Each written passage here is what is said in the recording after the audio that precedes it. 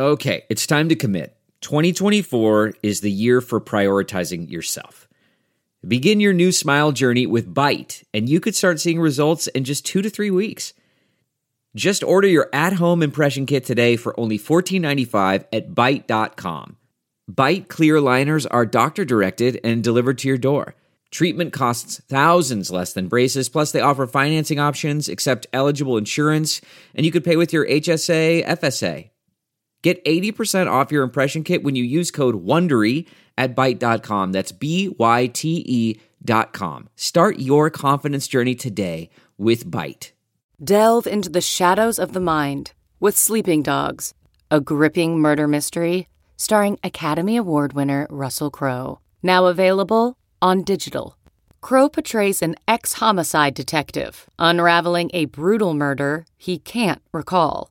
Uncovering secrets from his past, he learns a chilling truth. It's best to let sleeping dogs lie.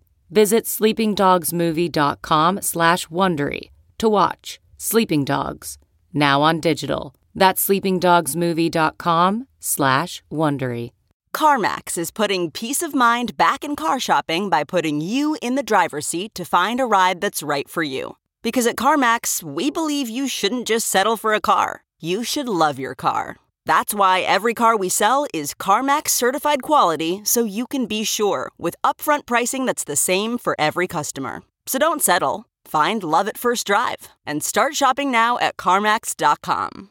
CarMax, the way car buying should be. From the southern branch of the Jill Schwartz Memorial Library here in sultry Savannah, this is Obscure Season 2, Frankenstein. I am your host, your friend, your ear lover, your literary mansplainer-in-chief and Georgianologist, Michael Ian Black, realizing somewhat abashedly that we are very near the end of this book. I said so last time, but I didn't realize how close we are to the end, because in my paperback edition of Mary Shelley's Frankenstein, the text concludes, and then there is a couple appendixes, or appendices, I don't know how you say it, let's just call them appendixes, and so I'm trying to guesstimate how much more there is, and I'm just looking at page count here, and it looks like there's less than 20 pages to go. So we're not going to finish the book this episode.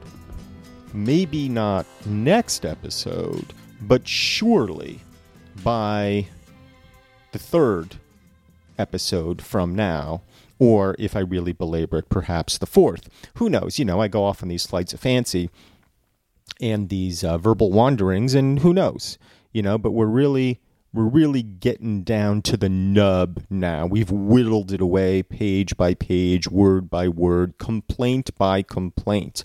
And now we are near the kernel. No, it's not really the kernel, because I guess that would imply the center. But the nub. Let's stick with nub. We've ground it down. And, you know, it's... I can't say I'm going to be sorry to see it go. But I will say that I don't know what I'm going to do next. I don't know if I'm just going to turn right to another book, or if I will give this whole thing some pause, or if I will find some other endeavor. Hard to say. Hard for me to say at this point. And no need to look too far ahead, because we do still have about 20 pages left of Mary Shelley's Frankenstein as I record it. This episode, it is her birthday, so happy birthday to Mary Shelley. You have written the greatest emo teenage book, let's say. Or let's say emo book written by a teenager. How about that? Why don't we settle on that? In history. Were it written today, I suspect she would have made it into a graphic novel or something. Or, I don't know, some sort of blog. I don't know that she would have sat there and written a novel. I think it would have been a graphic novel. You know? Mary Shelley could probably do anything she set her mind to. She probably could have drawn something cool to go with it, you know? Made it a little more dramatic. It wouldn't be in its present form, we know that. But regardless of what I think of the book, my esteem for Mary Shelley is very high. So Victor Frankenstein has just, again, vowed revenge and again has said, I'm going to get you, big buddy, and shook his fist at the heavens after the Genevan magistrate says, can't help you, dude. Even if I wanted to devote all these resources to catching your so-called monster, the way you describe it, it's uncatchable. What am I going to do? I'm just a Genevan magistrate. And Victor Frankenstein says, fuck you, I'll do it myself, because he's fully enraged. He looks like that meme of the kid with the veins popping on his forehead. That's basically who he is at this moment. So let us recommence with Volume 3, Chapter 7. My present situation was one in which all voluntary thought was swallowed up and lost. I was hurried away by fury. Revenge alone endowed me with strength and composure. It molded my feelings and allowed me to be calculating and calm at periods when otherwise delirium or death would have been my portion. So he's turning into Jason Bourne now. He's going from Victor Frankenstein, from Vinnie Barbarino to like a member of My Chemical Romance, and now he's just turned fully into Jason Bourne, who becomes cool, calm, and collected the more chaotic things get and the more fury he has built up in him. My first resolution was to quit Geneva forever. Right, he's going to erase his identity, just like Jason Bourne. My country, which, when I was happy and beloved, was dear to me, now in my adversity became hateful. Yeah, just like Jason Bourne. He leaves America, that they trained him to be a killer, and now he's going to kill, by gall. I provided myself with a sum of money, together with a few jewels which had belonged to my mother, and departed. Right, just like Jason Bourne. He's always got, stacks of cash and false passports and, things he can do to get money. I mean, this is turning into an action-adventure book, which is probably what I wanted it to be all along. And now my wanderings began, which are to cease but with life. I have traversed a vast portion of the earth, just like Jason Bourne, and have endured all the hardships which travelers in deserts and barbarous countries are wont to meet. How I have lived I hardly know. Many times have I stretched my failing limbs upon the sandy plain and prayed for death. But revenge kept me alive. I dared not die and leave my adversary in being. When I quitted Geneva, my first labor was to gain some clue by which I might trace the steps of my fiendish enemy. But my plan was unsettled, and I wandered many hours round the confines of the town, uncertain what path I should pursue. As night approached, I found myself at the entrance of the cemetery, where William, Elizabeth, and my father reposed. I entered it, and approached the tomb which marked their graves. Wait, why? Should Elizabeth be in the same tomb as William and the father? I understand they were married. They were married like a day. Not even. They were married like less than 24 hours. And, Elizabeth comes from a prosperous family. It seems like they would have a family tomb. Why would the family agree to have her buried there? Doesn't make a whole lot of sense to me. And the other thing that I just realized is that, he was going to tell Elizabeth his dark and dirty secret, but never got the chance. I wonder if in her final moments, as Big Buddy was strangling her to death, his hot Big Buddy breath reeking of berries and seeds, because that's what he eats, I guess, covering her. I wonder if she realized, oh, that's what he was talking about. Oh, he made a monster. Or did she think it was just some random giant creature sewn together from human flesh? Like, what was, I wonder what her last thoughts were regarding Victor Frankenstein. Hard to say, we'll never know. So he goes to the tomb. I entered it and approached the tomb which marked their graves. Everything was silent except the leaves of the trees, which were gently agitated by the wind. The night was nearly dark, and the scene would have been solemn and affecting even to an uninterested, turning the page, observer. The spirits of the departed seemed to flit around and to cast a shadow, which was felt but not seen, around the head of the mourner. So now he's sort of casting himself in a movie where he's saying, I entered the tomb, right? I was bummed out, and anybody would have been fascinated by me in this moment. Anybody would have looked at me in this moment and gone, my God, the pathos. Everybody. And, it's a little arrogant to think, I mean, look, we all do this. We're all guilty of it. We're all guilty of starring in our own mental movie, being the hero here, and thinking that our every footstep would be somehow fascinating to an uninterested observer. But the fact of the matter is, no, it wouldn't. It just wouldn't. We're not that interesting most of the time. I mean, maybe if you kind of knew our whole internal struggle and the whole biography and everything that led us to that moment, you'd be like, yeah, that's compelling stuff. But if you just, the uninterested observer would not become more interested without all that information. The deep grief which this scene had first excited quickly gave way to rage and despair. They were dead, and I lived. Their murderer also lived, and to destroy him, I must drag out my weary existence. Oh, God, Mary Shelley, you just nailed that feeling, right? Dragging out one's weary existence. I like that. I knelt on the grass and kissed the earth, and with quivering lips exclaimed, by the sacred earth on which I kneel, by the shades that wander near me, by the deep and eternal grief that I feel, I swear, and by thee, O night, and the spirits that preside over thee, to pursue the daemon who caused this misery until he or I shall perish in mortal conflict. Mortal conflict! For this purpose I will preserve my life. To execute this dear revenge will I again behold the sun and tread the green herbage of earth, which otherwise should vanish from my eyes forever. And I call on you, spirits of the dead, and on you, wandering ministers of vengeance, to aid and conduct me in my work. Let the cursed and hellish monster drink deep of agony. Let him feel the despair that now torments me. What did I just say? Didn't I just say she would have made it a graphic novel? What is that speech? If not perfect for a comic book.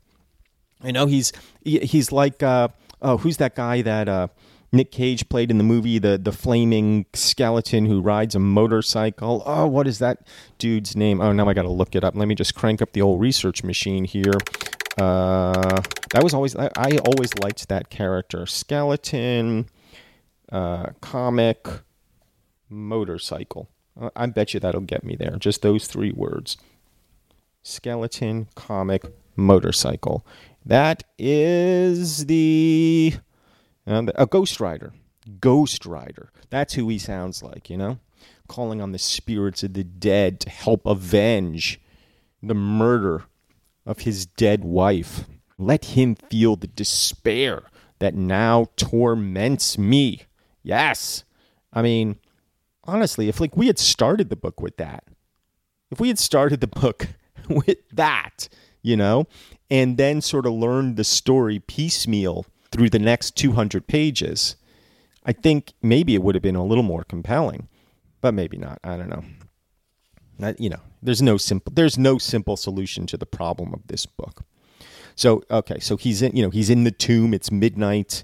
He's, swearing to the gods of death and the ministers of vengeance. And, he turns into flame and he gets on his motorcycle.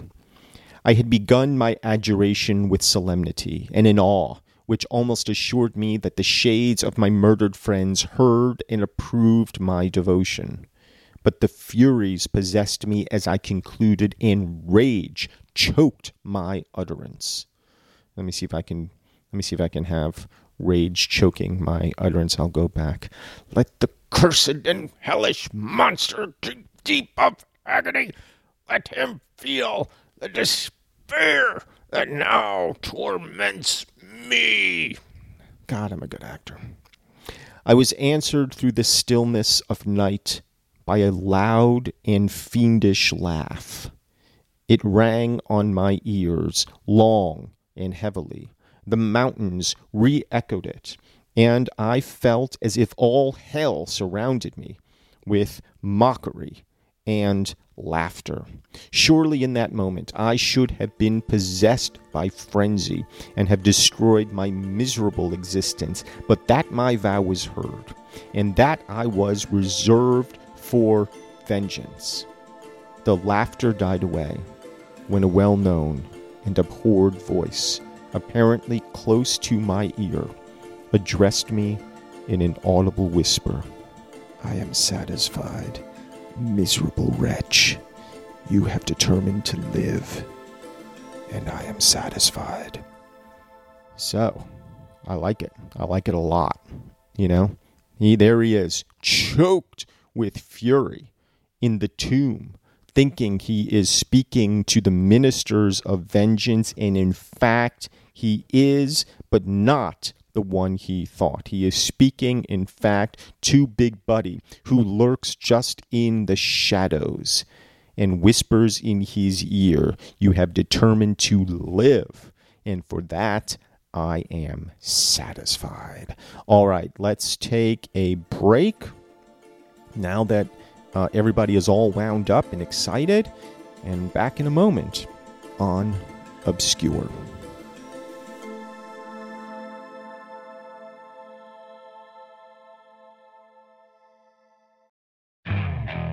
Okay, picture this. It's Friday afternoon when a thought hits you. I can spend another weekend doing the same old whatever, or I can hop into my all-new Hyundai Santa Fe and hit the road.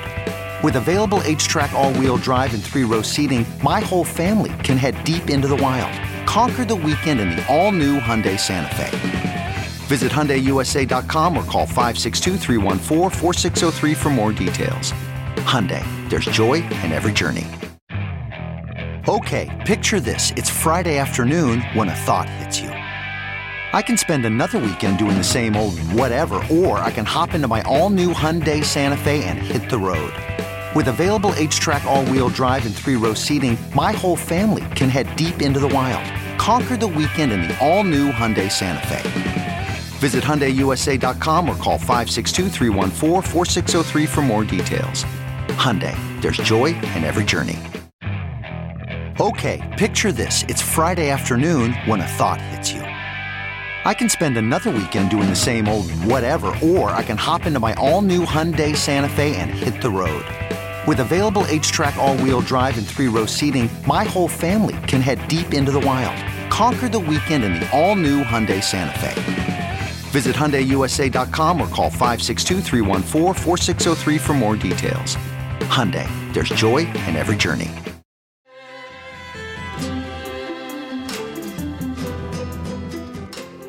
So here we are back.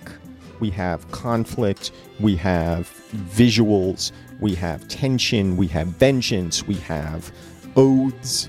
We have swears. We have all kinds of stuff. And it's exciting, you know? It's exciting stuff as we near the end of the book. Victor Frankenstein hears the voice of the Big Buddy seemingly very close to him, but he does not know from where he speaks. Back to the book. I darted towards the spot from which the sound proceeded, but the devil eluded my grasp.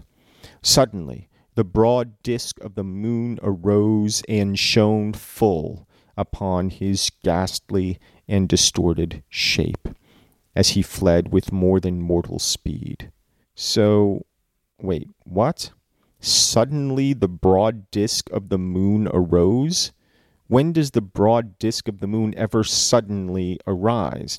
I could see, like, if a cloud moved and there was the moon, but I've never seen the moon just kind of pop into the sky all of the sudden. But we will grant her this poetic license. Why not? We have granted her all others. So, to answer the question, which surely must come to mind as for listeners as it has come to my mind before, why doesn't Big Buddy just tear him limb from limb? The answer, he wants him to live. He wants him to suffer through this life, knowing the chaos and destruction he has wrought in all of its many forms. Creation itself is an act of destruction. That is the lesson of this book. I pursued him, and for many months, this has been my task. Guided by a slight clue, I followed the windings of the Rhone, but vainly. The blue Mediterranean appeared, and, by a strange chance, I saw the fiend enter by night and hide himself in a vessel bound for the Black Sea. I took my passage in the same ship, but he escaped, I know not how. Amidst the wiles of Tartary and Russia, although he still evaded me, I have ever followed in his track. Sometimes the peasants, scared by this horrid apparition, informed me of his path. Sometimes he himself, who feared that if I lost all trace of him, I should despair and die, left some mark to guide me. The snows descended on my head, and I saw the print of his huge step on the white plain. To you first entering on life, to whom care is new and agony unknown, how can you understand what I have felt and still feel? Cold, want, and fatigue were the least pains which I was destined to endure. I was cursed by some devil, and carried about with me my eternal hell. Yet still a spirit of good followed and directed my steps, and when I most murmured, would suddenly extricate me from seemingly insurmountable difficulties. Sometimes, when nature, overcome by hunger, sunk under the exhaustion, a repast was prepared for me in the desert that restored and inspirited me. The fare was indeed coarse, such as the peasants of the country ate, but I will not doubt that it was set there by the spirits that I had invoked to aid me. Often when all was dry, the heavens cloudless, and I was parched by thirst, a slight cloud would bedim the sky, shed the few drops that revived me, and vanish. Well, I have a different theory, certainly about the food. It's the Big Buddy. You know, I think this is kind of a beautiful thought, and maybe a thought which, in some ways, redeems the book. I mean, it doesn't, but there is something redemptive about it. The Big Buddy, having achieved his end, right, having utterly destroyed his father's life, his creator's life, now, yes, wants Victor Frankenstein to suffer. Yes, wants Victor Frankenstein to go mad in the pursuit of the Big Buddy. But what he wants more than that is the pursuit. What he wants more than that is the attention and love, however twisted and deformed, of his father. Because this is a kind of love. It is a kind of obsessive and possessive and jealous, rage-filled love.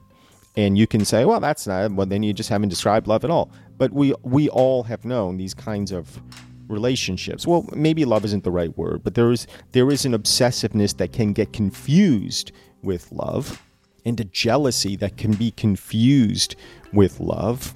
And the Big Buddy would rather have that disfigured version of love than no love at all. Just as he himself is born into the world disfigured, it satisfies and pleases him to disfigure his own father and the love of his creator. That is preferable to him than to lose that only link he has with his own creation. Remember, Big Buddy has no family. He doesn't have friends. He doesn't have intimacies. He doesn't have affections from any other living creature. And we know that's all he wanted. And we know that's all anybody wants. And it was denied to him by the same force that breathed life into him. And so they are now bound, the two of them. And the big buddy will do anything in his power to keep that pursuit going. He's watching Victor Frankenstein chase him across the ends of the earth with a deep, I'm going to call it a satisfaction, a kind of satisfaction, knowing that he, at long last, is the object of his father's attentions and care, disfigured though it may be. Back to the book. I followed when I could the courses of the rivers, but the Daemon generally avoided these, as it was here that the population of the country chiefly collected. In other places, human beings were seldom seen, and I generally subsisted on the wild animals that crossed my path.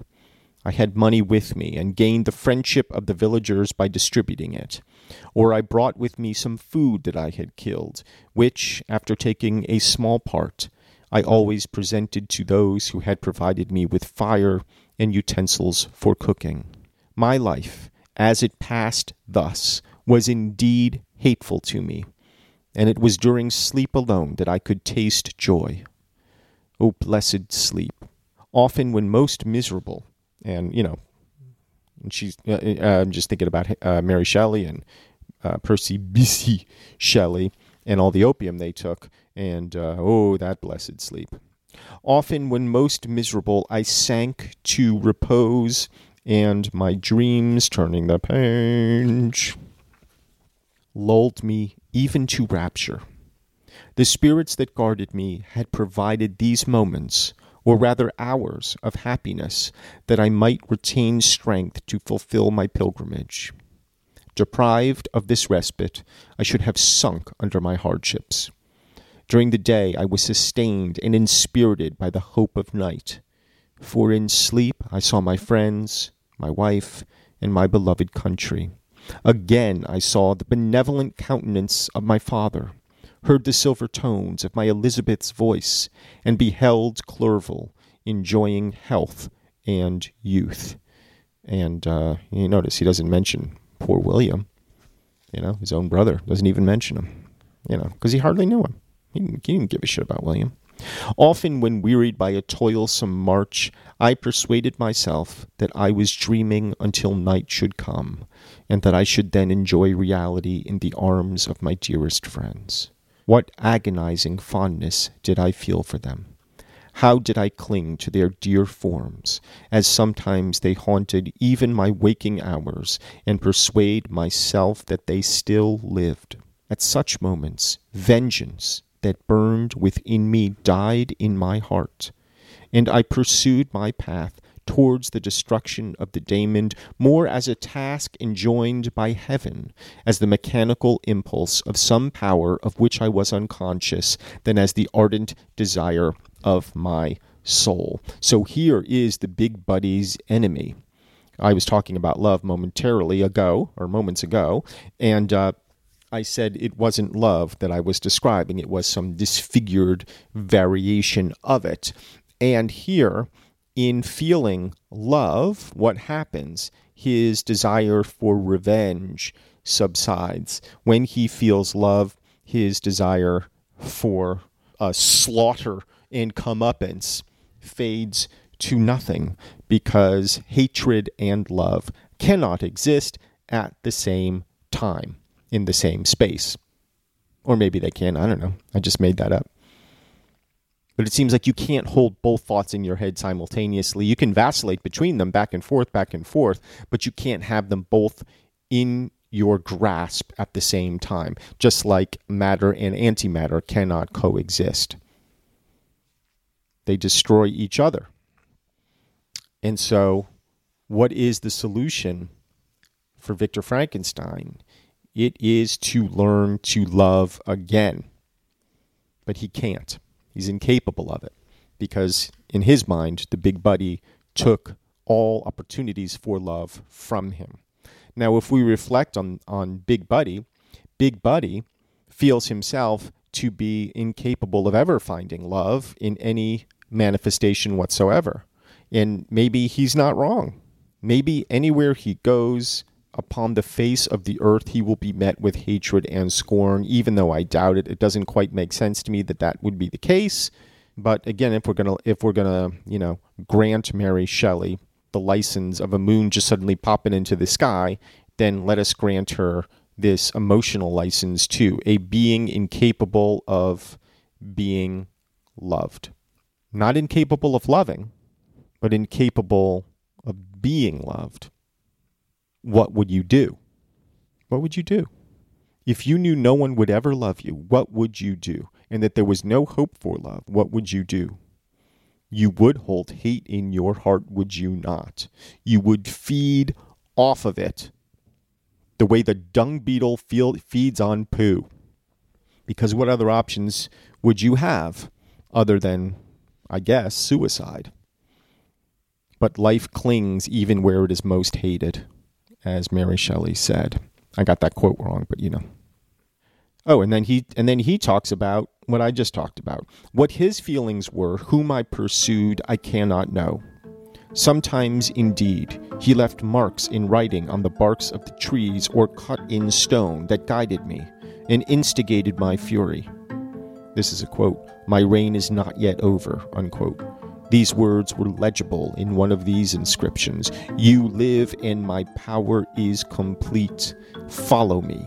I seek the everlasting ices of the north, where you will feel the misery of cold and frost to which I am impassive. You will find near this place, if you follow not too tardily, a dead hare. Eat and be refreshed. Oh, see, that's what I said. Big Buddy was the one leaving the food. Come on, my enemy. We have yet to wrestle for our lives, but many hard and miserable hours must you endure until that period shall arrive. Unquote. Scoffing devil. Again do I vow vengeance. Again do I devote thee, miserable fiend, to torture and death. Never will I give up my search until he or I perish. And then with what ecstasy shall I join my Elizabeth and my departed friends, who even now prepare for me the reward of my tedious toil and horrible pilgrimage. And we'll stop there. So he's saying, one way or another, I'm going to die. He's setting the table for his own death, but he doesn't want to die until he's killed Big Buddy, not even realizing that he'd be doing Big Buddy a favor, I think. Big Buddy knows it. Big Buddy is like, yeah, kill me. I don't care. No skin off my back, bro. I didn't ask to be born. I'm not asking to die, but if you kill me, you would release me from the torment of this frightful world. All those villagers who hate me everywhere I go. What a terrible way to live. How do we not feel anything but pity for Big Buddy? I get that he's done some bad things. We all have. Have we all killed innocents? Sure. I mean, maybe not. But my sympathies throughout this book have been with Big Buddy and pretty much Big Buddy alone. And I wonder if that's how all readers read the book, or if I wonder if that's how Mary Shelley intended it. In many ways, Big Buddy's the moral center of this book. Victor Frankenstein certainly isn't. Elizabeth isn't. It's Big Buddy. They may not be your morals or my morals, but it's living by a code. As I said, in a previous episode, it's not like it's just going around killing everybody and everything. It doesn't. It reserves its murder for those close to and beloved by his creator as just desserts. So we'll leave it there. We are nearing completion. We are just about at the end. We understand why Victor Frankenstein was plucked from the Arctic Sea. We are really, I guess, just kind of wrapping up loose ends. I guess we're in the denouement as it were. Maybe there'll be some other incident, some other happening, which will justify these final pages. But in a lot of ways, they're the most compelling pages, so far. This, sustained, I'm feeling sustained interest in this quest for vengeance that I wasn't feeling hearing the entire backstory. Like I said, if the book had started here, I'd be a lot more interested. But it didn't, and I'm not. I mean, I am right now, but I wasn't. And so, we'll finish up, and we will be back next week with another, let's hope, heart-pounding episode of Obscure. But until then, I wish you adieu.